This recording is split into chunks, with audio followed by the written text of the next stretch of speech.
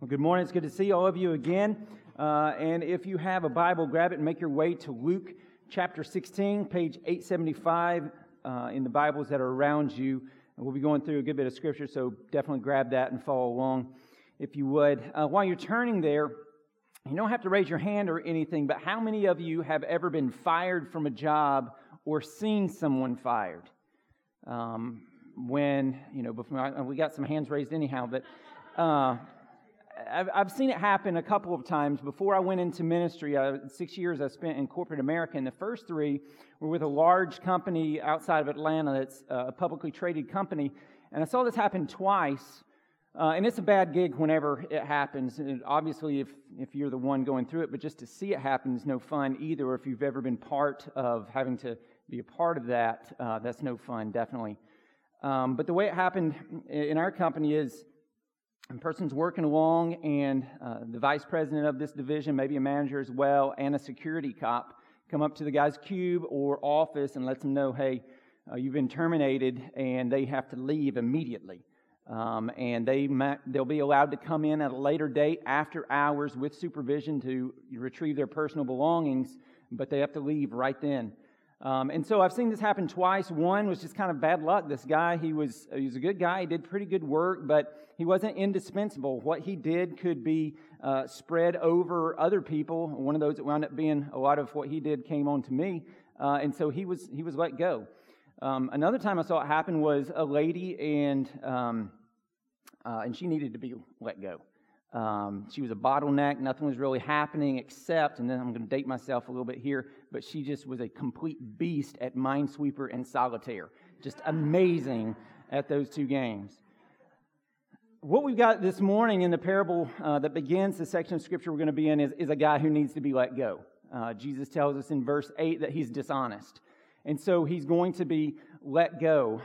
But his dishonesty goes all the way to the end, because even in the midst of him being let go and being fired, right there at the end, just unbelievably dishonest and shady, he pulls another fast one and frauds his boss. And it's, from a worldly perspective, it's actually kind of clever, but it's completely shady and morally wrong. But the crazy thing about it, the first crazy thing, is that his boss winds up praising him for what he just did. And then even crazier than that, the sinless Son of God seems to be holding him up as an example for us. And so what is that all about? This week I struggled I was like, what in the world is Jesus trying to teach us through this?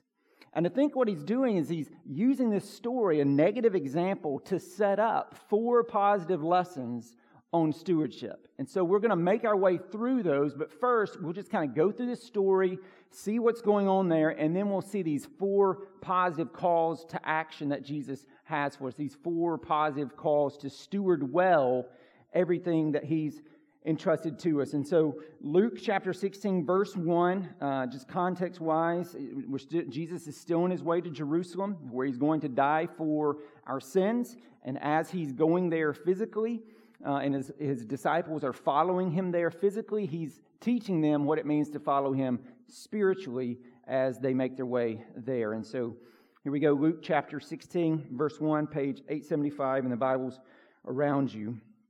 He also said to the disciples, "There was a rich man who had a manager, and charges were brought to him that this man was wasting his possessions." And so just to help you get the picture, let's use some sanctified imagination here. So you've got this rich business owner, and he has a steward. He's got a manager. And so you can kind of think accountant, bookkeeper, personal investment guy, all rolled into one. And so he's got full charge of this guy's personal investments as well as the running of the business. And so he's managing this guy's 401k, his 529 for college for the kids, his real estate, his stocks and bonds, just the whole portfolio. He's managing it. He pays the bills. He keeps the book. He handles payrolls. He makes decisions. He's just complete control over all that is the master's. And then the master gets word that he is wasting his possessions. And interestingly, this is the same Greek word that's used of the younger brother in chapter 15 who was wasting the inheritance, squandering the inheritance of his father. And so the master basically is going to put him on unpaid leave and call for an audit. So look at verse 2. And he called him and said to him, "What is this that I hear about you? Turn in the account of your management." He's going to audit it. "For you can no longer be manager." And the manager said to himself, "What shall I do? Since my master is taking the management away from me, I'm not strong enough to dig, and I'm ashamed to beg. I've decided what to do, so that when I am removed from management," all right, and note that, when I am removed from management, "people may receive me into their houses." And so this guy, he knows he's been busted. He knows he's about to get fired. He knows he's been found out. He doesn't even put up a defense at all. He knows, I've done these things. And so he's got to think of something quick to provide for himself once he gets fired so that he'll be okay financially. And so he comes up with this, clever but completely shady idea. In verse 5, here's what he does. "So summoning his master's debtors one by one, he said to the first, 'How much do you owe my master?' And he said, 100 measures of oil," or as my wife tries to correct me, oil. He said to him, "Take your bill and sit down quickly and write 50. So 50% off. And then he said to another, "And how much do you owe?" And he said, 100 measures of wheat. And he said, "Take your bill and write 80. And so, really, really shady what's going on here, morally wrong, but untethered from a godly conscience. This is a clever deal because he knows he's losing his job, but he knows right now he's still the legal representative for his master. So he calls in people to try to get them kind of indebted to him. "I'll scratch your back now, you scratch my back later." And so he calls them in and he's like, "Hey, 50 cents on the dollar, here you go. You can have half off of what you owe my master. 80 cents on the dollar, you can have 20% off on what you owe my master." And we read this, and they're talking about oil and wheat. And so the scale of what the guy's doing here doesn't really translate. And so one commentator noted how what's going on here is actually about the year's worth of wages for an average worker.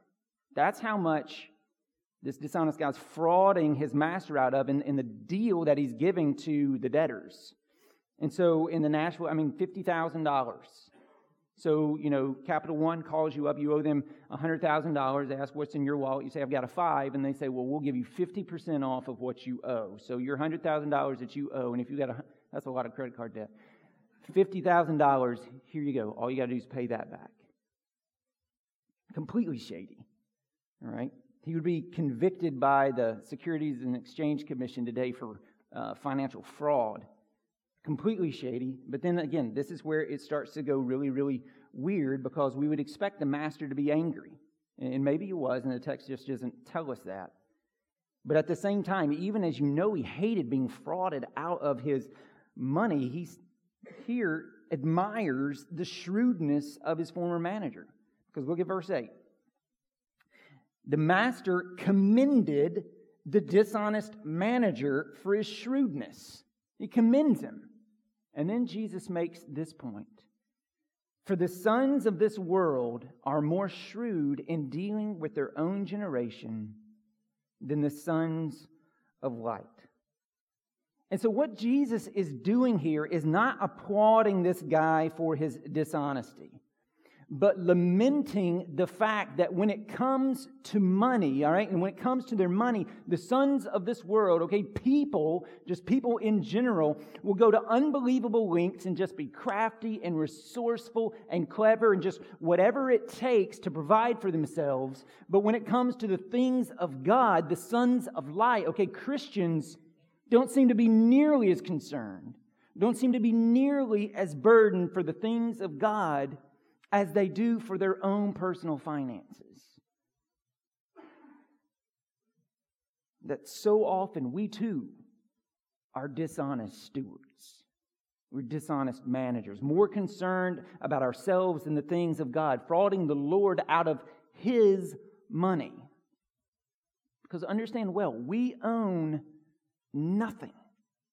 As Sarah just read, Psalm 24, "The earth is the Lord's and the fullness thereof, the world and those who dwell therein. For He founded it upon the seas and established it upon the rivers. And so it's His, all of it. Every tree, every leaf, every dollar, every dime, it's all His, and we are His stewards. And so this whole story is just a positive lesson on how we're to live as faithful stewards built out of a negative example, calling us to steward God's gifts well. And in particular, I think there are 4 things that He calls us to between verses 9 and verse 18 that we are to steward well. And the first one is this. It has to do with finances. All right, to steward our finances well, but in particular, to steward your finances redemptively. And so number 1 in your notes, steward your finances redemptively. And so look at verse 9. And Jesus says, "And I tell you, make friends for yourselves by means of unrighteous wealth, so that when it fails, they may receive you into the eternal dwellings." All right, we're going to make our way through this. But first of all, Jesus could be using irony here. All right, that is possible. He could be just saying, go ahead and do what the dishonest manager did and just use that wealth and try to gather as many friends as you can for as long as you can, but see if they're going to be there when your time comes. It's possible he was doing that. But again, I think the main crux here is that Jesus is drawing an analogy between the feverishness and the importance that the dishonest manager placed on, finding his employment and being ready for unemployment. Drawing an analogy between that and then how that same level of importance should be for us as we get ready for eternity. Because our time is short. And eternity is long. And everyone is going to die. I say it all the time like this. You're either coming to my funeral or I'm doing yours. That's the way this is going to go. That's life. And so the question then we have to ask is, what are you going to do with the time that you have? You've got a little bit. What are you going to do with the time that you have? And Jesus' call here is to live redemptively. All right, to live with an eternal mindset, 80 years, that's what I get, then eternity, all right, if we're lucky. All right, and so to live with this eternal mindset and to steward your finances that way. Because as I read this week, worldly matters are not the matters that really matter. Worldly matters are not the matters that really matter. Eternity is. And so Jesus, verse 9, "And I tell you, make friends for yourself by means of unrighteous wealth, so that when it fails, they may receive you into the eternal dwellings." In other words, use your worldly wealth to make everlasting friends. To see people repent and believe and be given eternal life, and they'll be there in heaven when you get there, receiving you into the eternal dwelling. Now, to be honest, I don't know why Jesus calls wealth unrighteous here. Money's morally neutral, right? It's not intrinsically evil. It's not intrinsically good. The love of money is what is the root of all evil, not money itself. So I'm not sure why, he calls it unrighteous here, probably just kind of commenting on the pervasiveness of wealth being used unrighteously or acquired unrighteously or viewed unrighteously. But whatever the reason, the point is the same here. Jesus is saying use that wealth for spiritual gain. Right? Spending it wisely for spiritual eternal things before death. Now, culture tells us the absolute opposite of this.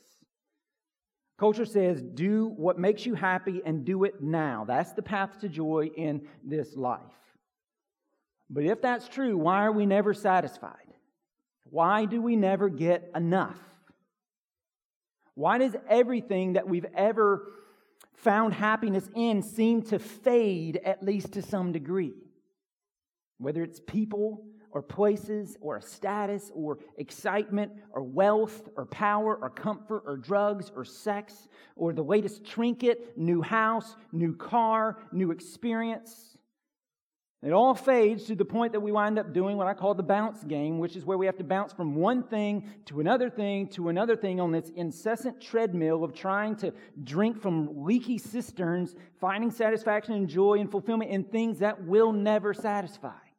So we bounce from this one because we get a hit. And then we crash from that high, so we bounce to this one and we get a hit. And we're always bouncing from one to another. And Jesus is saying, invest your life better than that.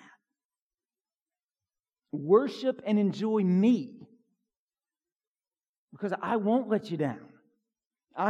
Jesus is saying, I'm the thing your restless soul is searching for that you've tried to fill with 1,000 God replacements. I'm that. And so rest in me. You'll find rest for your restless soul in me. Augustine, 4th century. This is his famous quote. Worship and enjoy me, and lead others to do the same. Make friends that will last forever, that will be with you in eternity. Right? Personally doing that.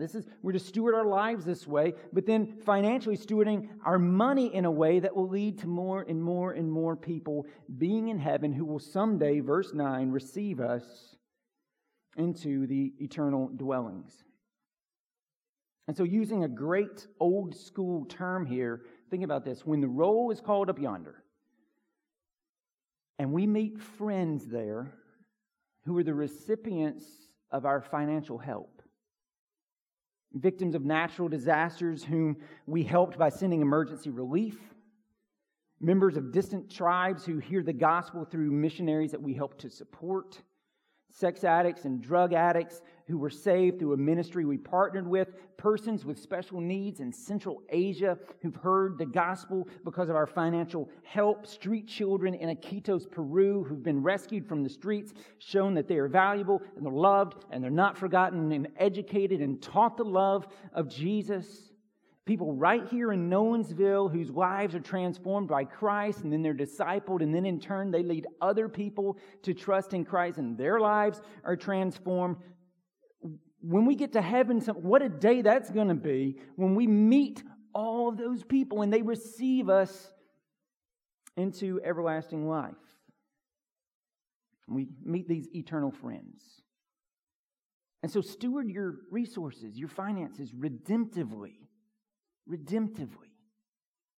Not just on yourself and on your kids and on your hobbies, but redemptively as first priority. Right? And this, practically speaking, means tithing to whatever local church you're a member of, and then giving to all kinds of things beyond that.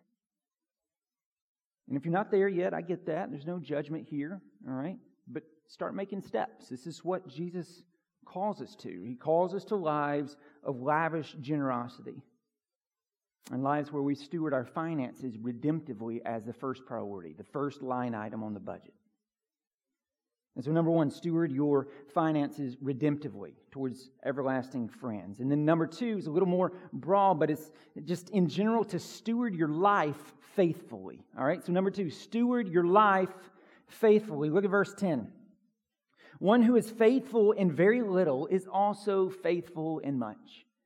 And one who is dishonest in a very little is also dishonest in much.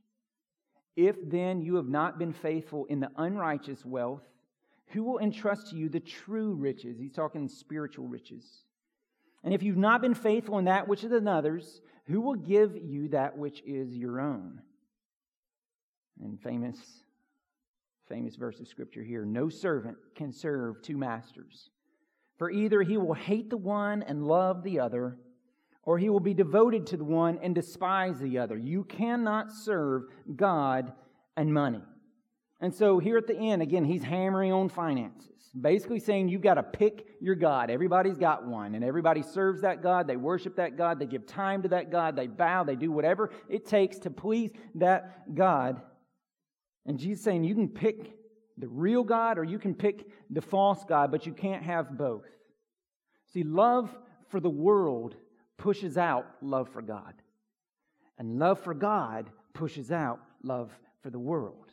They are mutually exclusive.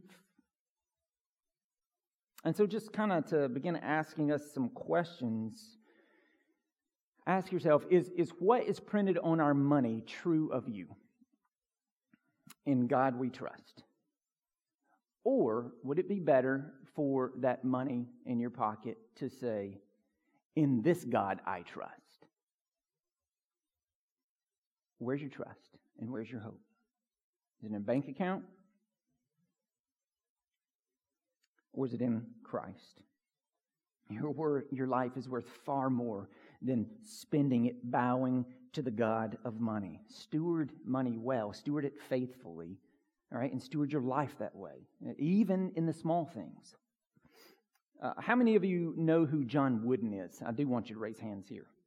Okay, how many of you know who Mike Krzyzewski is? Okay. Mike Krzyzewski could not hold a candle to John Wooden. All right, John Wooden won 10 NCAA basketball championships at UCLA. That is a feat that will never be matched as a coach. 10 of them. He coached 10 national championship teams. And every single season, on the first day of practice, he did the exact same thing. And this is what it was. He taught his players how to properly put on their socks. I am not kidding you. He taught that the seam needs to go right here across the toe so it doesn't rub, and the heel needs to go right here. Now, is that why he won 10 NCAA championships? If we just all learn to put our socks on, are we going to all become, instantly LeBron James or Steph Curry, whoever's your guy, or KD, whoever you want to be pulling for? No. But what he knew this verse. He knew that if he could get his players to pay attention to the details and be willing to do the small things, they would do the big things. If they would be faithful to do these little mundane things, they would be ready to do the bigger things. You believe verse 10 here. And everybody wants the big moments. Everybody does. But the way you get to those moments is by being faithful in the small things. And so, friends, let's endeavor to live that way. Stewarding our life faithfully, not just when we're seen, but especially when we're not seen. When we're behind closed doors, and we're going to slip and we're going to stumble at times, and we run back to the grace and mercy of Jesus and repentance and need of help. But let's run, let's endeavor, let's strive together. Character is built in our little choices. Are you going to keep this commitment, or are you going to cut corners? And so be faithful in the little things. Control what you can control. And then just leave everything else up to God. All right? Drilled into my head in our formative days early in marriage, obey God and leave the consequences to Him. Obey Him and leave the consequences to Him. And so, what seemingly small things do you need to be faithful in? So that you can be entrusted with larger things. What seemingly small things do you need to be faithful in? And as a church body, what do we need to be faithful in so that larger things might be entrusted to us? And then a follow-up on that one, what are you doing to help that happen? What are you doing to help that? The church needs to do this, and this. All right, well, what are you doing to help that happen? I think just off the top of my head, pray, evangelize, and read your Bible. Simple, small things that will transform your life. Small things, if done over the long haul, result in gigantic changes. Small things done for a long time result in massive changes. And so, number one, we're called to steward our finances redemptively. Number two, here, steward our life faithfully. And then verse 14 through 17, I think, is calling us to steward our Bibles rightly. All right, so number three, steward your Bible rightly. Look at it with me, verse 14 through 17, so I can show you what I'm talking about. Verse 14, the Pharisees, who were lovers of money, all right, so they do not like what Jesus is saying, heard all these things, and they ridiculed Him. And he said to them, "You are those who justify yourselves before men, but God knows your hearts. For what is exalted among men is an abomination in the sight of God." God doesn't care if you're esteemed or admired by others. He cares if you are faithful. I preached that to myself this week. The law in verse 16, the law and the prophets, that's Old Testament, were until John. Jesus talking about his cousin, John the Baptist. He was the last Old Testament prophet. So the law and the prophets were until John. Since then, the good news of the kingdom of God is preached, and everyone forces his way into it. But it is easier for heaven and earth to pass away than for one dot of the law to become void. And so Jesus is calling out the Pharisees here for the way in which they wrongly handle the Bible, all right, the Old Testament, the law and the prophets. And so he's calling them out for, how they wrongly handle this, and how they had turned the Old Testament with 39 books, all right, of the Old Testament that are focused on the grace and the mercy and the promise of a Messiah who is to come. They had taken that and they had turned it into a system whereby you could save yourself through religious, moral conformity, performance. Very much older brother from last week in chapter 15. So do this, and God will owe you. You can put God into your debt by your actions. You can control it. You do this, and this, and then God has to do this. And so Jesus is calling them out because that's not what the Bible is about. But we still have people who believe that today. Right? You will also have people who handle the Bible wrongly and build a complete theological system off of one verse plucked completely out of context. So to give you an example, if we wanted to do that, we could go right here. Jesus praises this dishonest and shrewd master. Come on, let's all commit financial fraud and we'll just blow the church up. Let's do, right? You can make the Bible say anything you want to say if you pluck it out of context. So when you're reading the Bible, context is king. Always. Context is king. You also have people who wrongly handle the Bible because they don't factor in genres that it's written in. So take poetry and treat it as if it's, narrative. And so it's exactly what it says here. No, it's poetry. That means there's metaphors. So we need to understand that. You've got people who say, well, since Jesus has come, the law then is meaningless. It doesn't matter anymore. And so they fail to understand that there's ceremonial and there's civil and there's moral law, and that ceremony and civil have been fulfilled in Jesus, and they therefore are no more. That's why we can eat shrimp and bacon, okay? But that's why the moral law of God is still in effect, because it's a reflection of His character and His holiness and His perfection, and since He doesn't change, that doesn't change. And so it's still in effect. And so Jesus calls us to steward the Bible rightly. It's not something that we take and try to invent something. If you ever come to something, you're like, I see something in this verse that I don't think anyone has ever seen in the history of the world.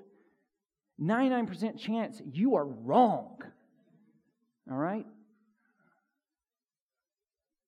So don't treat the Bible as, okay, here's what I need to do, and if I do this, and this, and I need to be really, really, really good, and if I'm really, really good, then God will love me and He will accept me. Being good, we talked about this last week, is not salvation.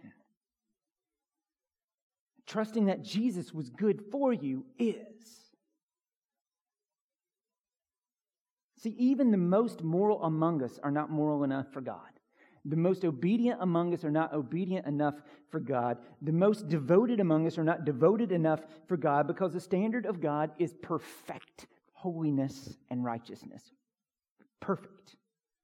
And so we're never going to meet that, and that's the whole point of the Bible. The Bible, big story, is trying to tell you God's holy, you're not, and so God, because of His love, sent His only Son, so that whoever would believe in Him would not perish, but have eternal life. So He came and lived a life that you didn't, because we've all sinned and blown it. So He came and did it perfect. And then the life that we're condemned to die for our sin, Jesus came and paid that sin debt for us. And then like a giant exclamation point that echoes through eternity, He rose again, showing that it's been paid, that our sin is no more. Jesus has defeated sin and death and has given us a gift we cannot earn: forgiveness and eternal life. Not based on anything we did, but on what Jesus did. And so He gets all the glory. And so salvation is not just about Jesus dying for your sins. It's also that He lived for you. And He credits His perfect life for yours. He gives that to you. He clothes that. He puts that on you. And so trust Him. Take what He gives and then live your life as a response to that. It's not prerequisites, it's a response. Just pour your life out. Make eternal friends with how you steward your money, and delight in the grace and the goodness and the mercy and the love and the glory of King Jesus. That's what the Bible's about. So steward it rightly. It's one story of a king who came to rescue. And then fourthly, almost kind of as an example of how the law is still in effect, we have a call in verse 18 to steward your marriages biblically. Because verse 18, look at this with me. Everyone who divorces his wife and marries another commits adultery. And he who marries a woman divorced from her husband commits adultery. And so I find it kind of interesting that this comes on the heels of a series that we just did on marriage that wrapped up 2 weeks ago. And if you missed part of that or all of that, go out and grab it. You can get it on iTunes. You can get it on our website. You can get it on the app. I think it'll be helpful. So I think it'll be helpful for you too. So listen to that. But in that series, we talked about how God has made husband and a wife an inseparable union by covenant, not contract. Right? By covenant, an unbreakable promise, and that they're no longer two, they're now one flesh, and that the ultimate goal of that sacred union is to paint a picture of Christ's love for the church by the way that we treat our spouses, because like Jesus, we must love sinners. You married a sinner. And so in your marriage, how you love that sinner, you're showing the love of Jesus towards sinners in how you treat your spouse because they are a sinner. You're painting a picture there. And God loves us by covenant, not contract. He never divorces us. But if we treat our marriages as trivial matters where in the back of our minds we always, just live with the idea, well, if it goes bad, all right, if it gets bad enough, then I'll just get out. All right, so divorce is always on the table in the back of our minds because it's not really that big of a deal. Everybody does it anyhow. If we're going to paint a picture with our marriages and we live in that way, what are we saying about Christ and the church? We're saying Christ would divorce the church. And so we're painting a heretical picture. But also, God doesn't command us, He doesn't give us commands in Scripture for our harm. All right, so you got for the glory of God, but then also for the good of mankind. That's what God always does with His commands. And so His commands here, as it relates to marriage and sex, and they work this way and not this way. It's not God ever trying to rob you of joy or happiness or pleasure. It's Him trying to lead you into it. He designed the world. He knows how it works best. And He hates to see the image of Christ in the church marred. But He also hates to see His people hurt. And so He calls us to steward our marriages biblically, not culturally. Not looking at culture where divorce is commonplace and optional when you're tired of someone, you want something else, it's just not working, whatever it is. No, God's call is stay in. Stay in. It's a covenant before God. And even in those cases where I believe divorce and remarriage are permissible, according to Matthew 19 and 1 Corinthians 7, okay, where adultery has taken place or abandonment has taken place or both. Oftentimes they go together. Even in those places where I believe divorce and remarriage are permissible, even in those cases, it's not something to be entered into quickly. But insofar as it depends on you through the deepest pain of betrayal and tears, you seek to reconcile. But after having sought every angle of reconciliation, you've sought it and you've sought it and you've sought it, then in instances of adultery or abandonment or even like a no-fault divorce before someone was a believer and now they are a believer and they're understanding what God teaches about marriage, even in those instances where I think divorce and remarriage are biblically permissible, go slow. But when you've sought and you've sought and you've sought, and it's not going to, there is no possibility for reconciliation, then in those instances you're free. You're free. But just a divorce for the heck of it type of idea, I don't care, just divorce for the heck of it type of idea, verse 18 hits really, really hard. Everyone who divorces his wife and marries another commits adultery, and he who marries a woman divorced from her husband commits adultery. This is why I won't marry certain people. And that's not fun to tell them, especially when you're kin to them. And so God has a hatred for divorce. Malachi 2:14. But listen to me loud and clear. While God hates divorce, He loves divorcees. Loves them. And so does this church. No one walks around here with your salvation in heaven doesn't have an asterisk on it. No one walks around here with a great big D painted on their head. If we want to do that, then every single one of us can have a letter painted on our head. Every single one of us. And Christ's blood covers all sin.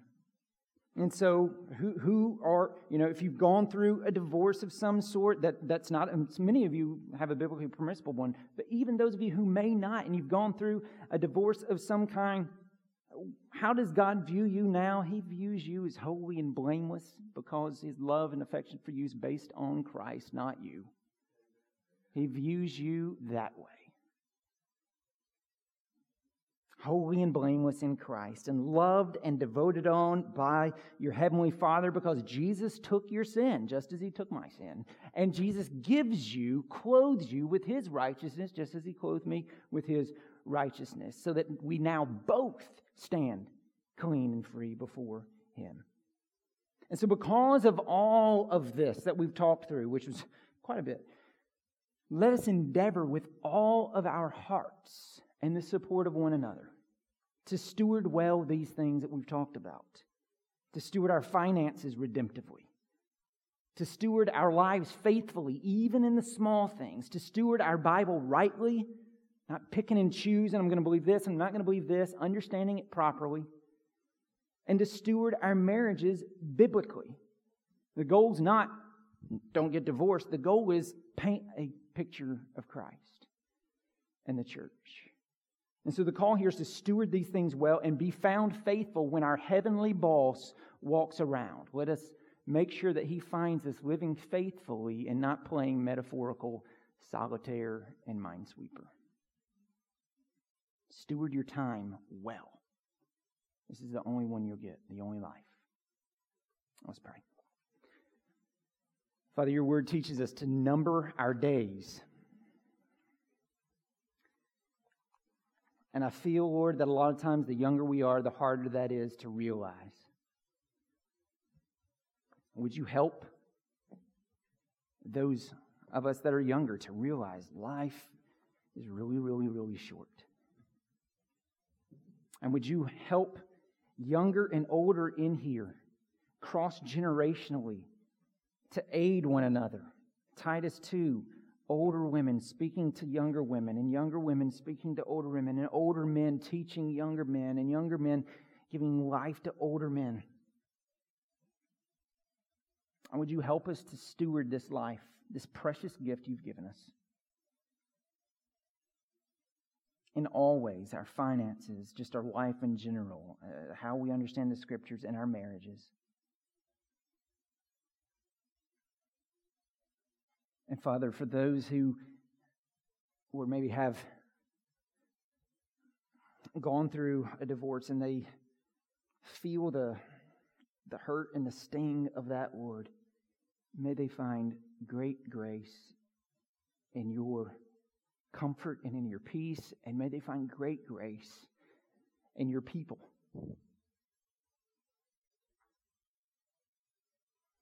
Father, may none of us in this room, regardless of what skeletons we might have in the closet, baggage that we're carrying around, would you help us to drop the baggage? And would you help us to know that in no way, shape, or form is there some asterisk by our salvation or by your love for us. Your love is free. Your grace is sufficient. And every single one of us is morally bankrupt, and we just fall on sheer grace that finds us everywhere. Whether we're rich or poor, saint or sinner, it finds us because you lavish it out. And may we be people. May this church be marked by people who lavish grace. It just exude it. We breathe it in and we breathe it out. We bless your name, our great God and Savior. And it's in your name we pray. Amen.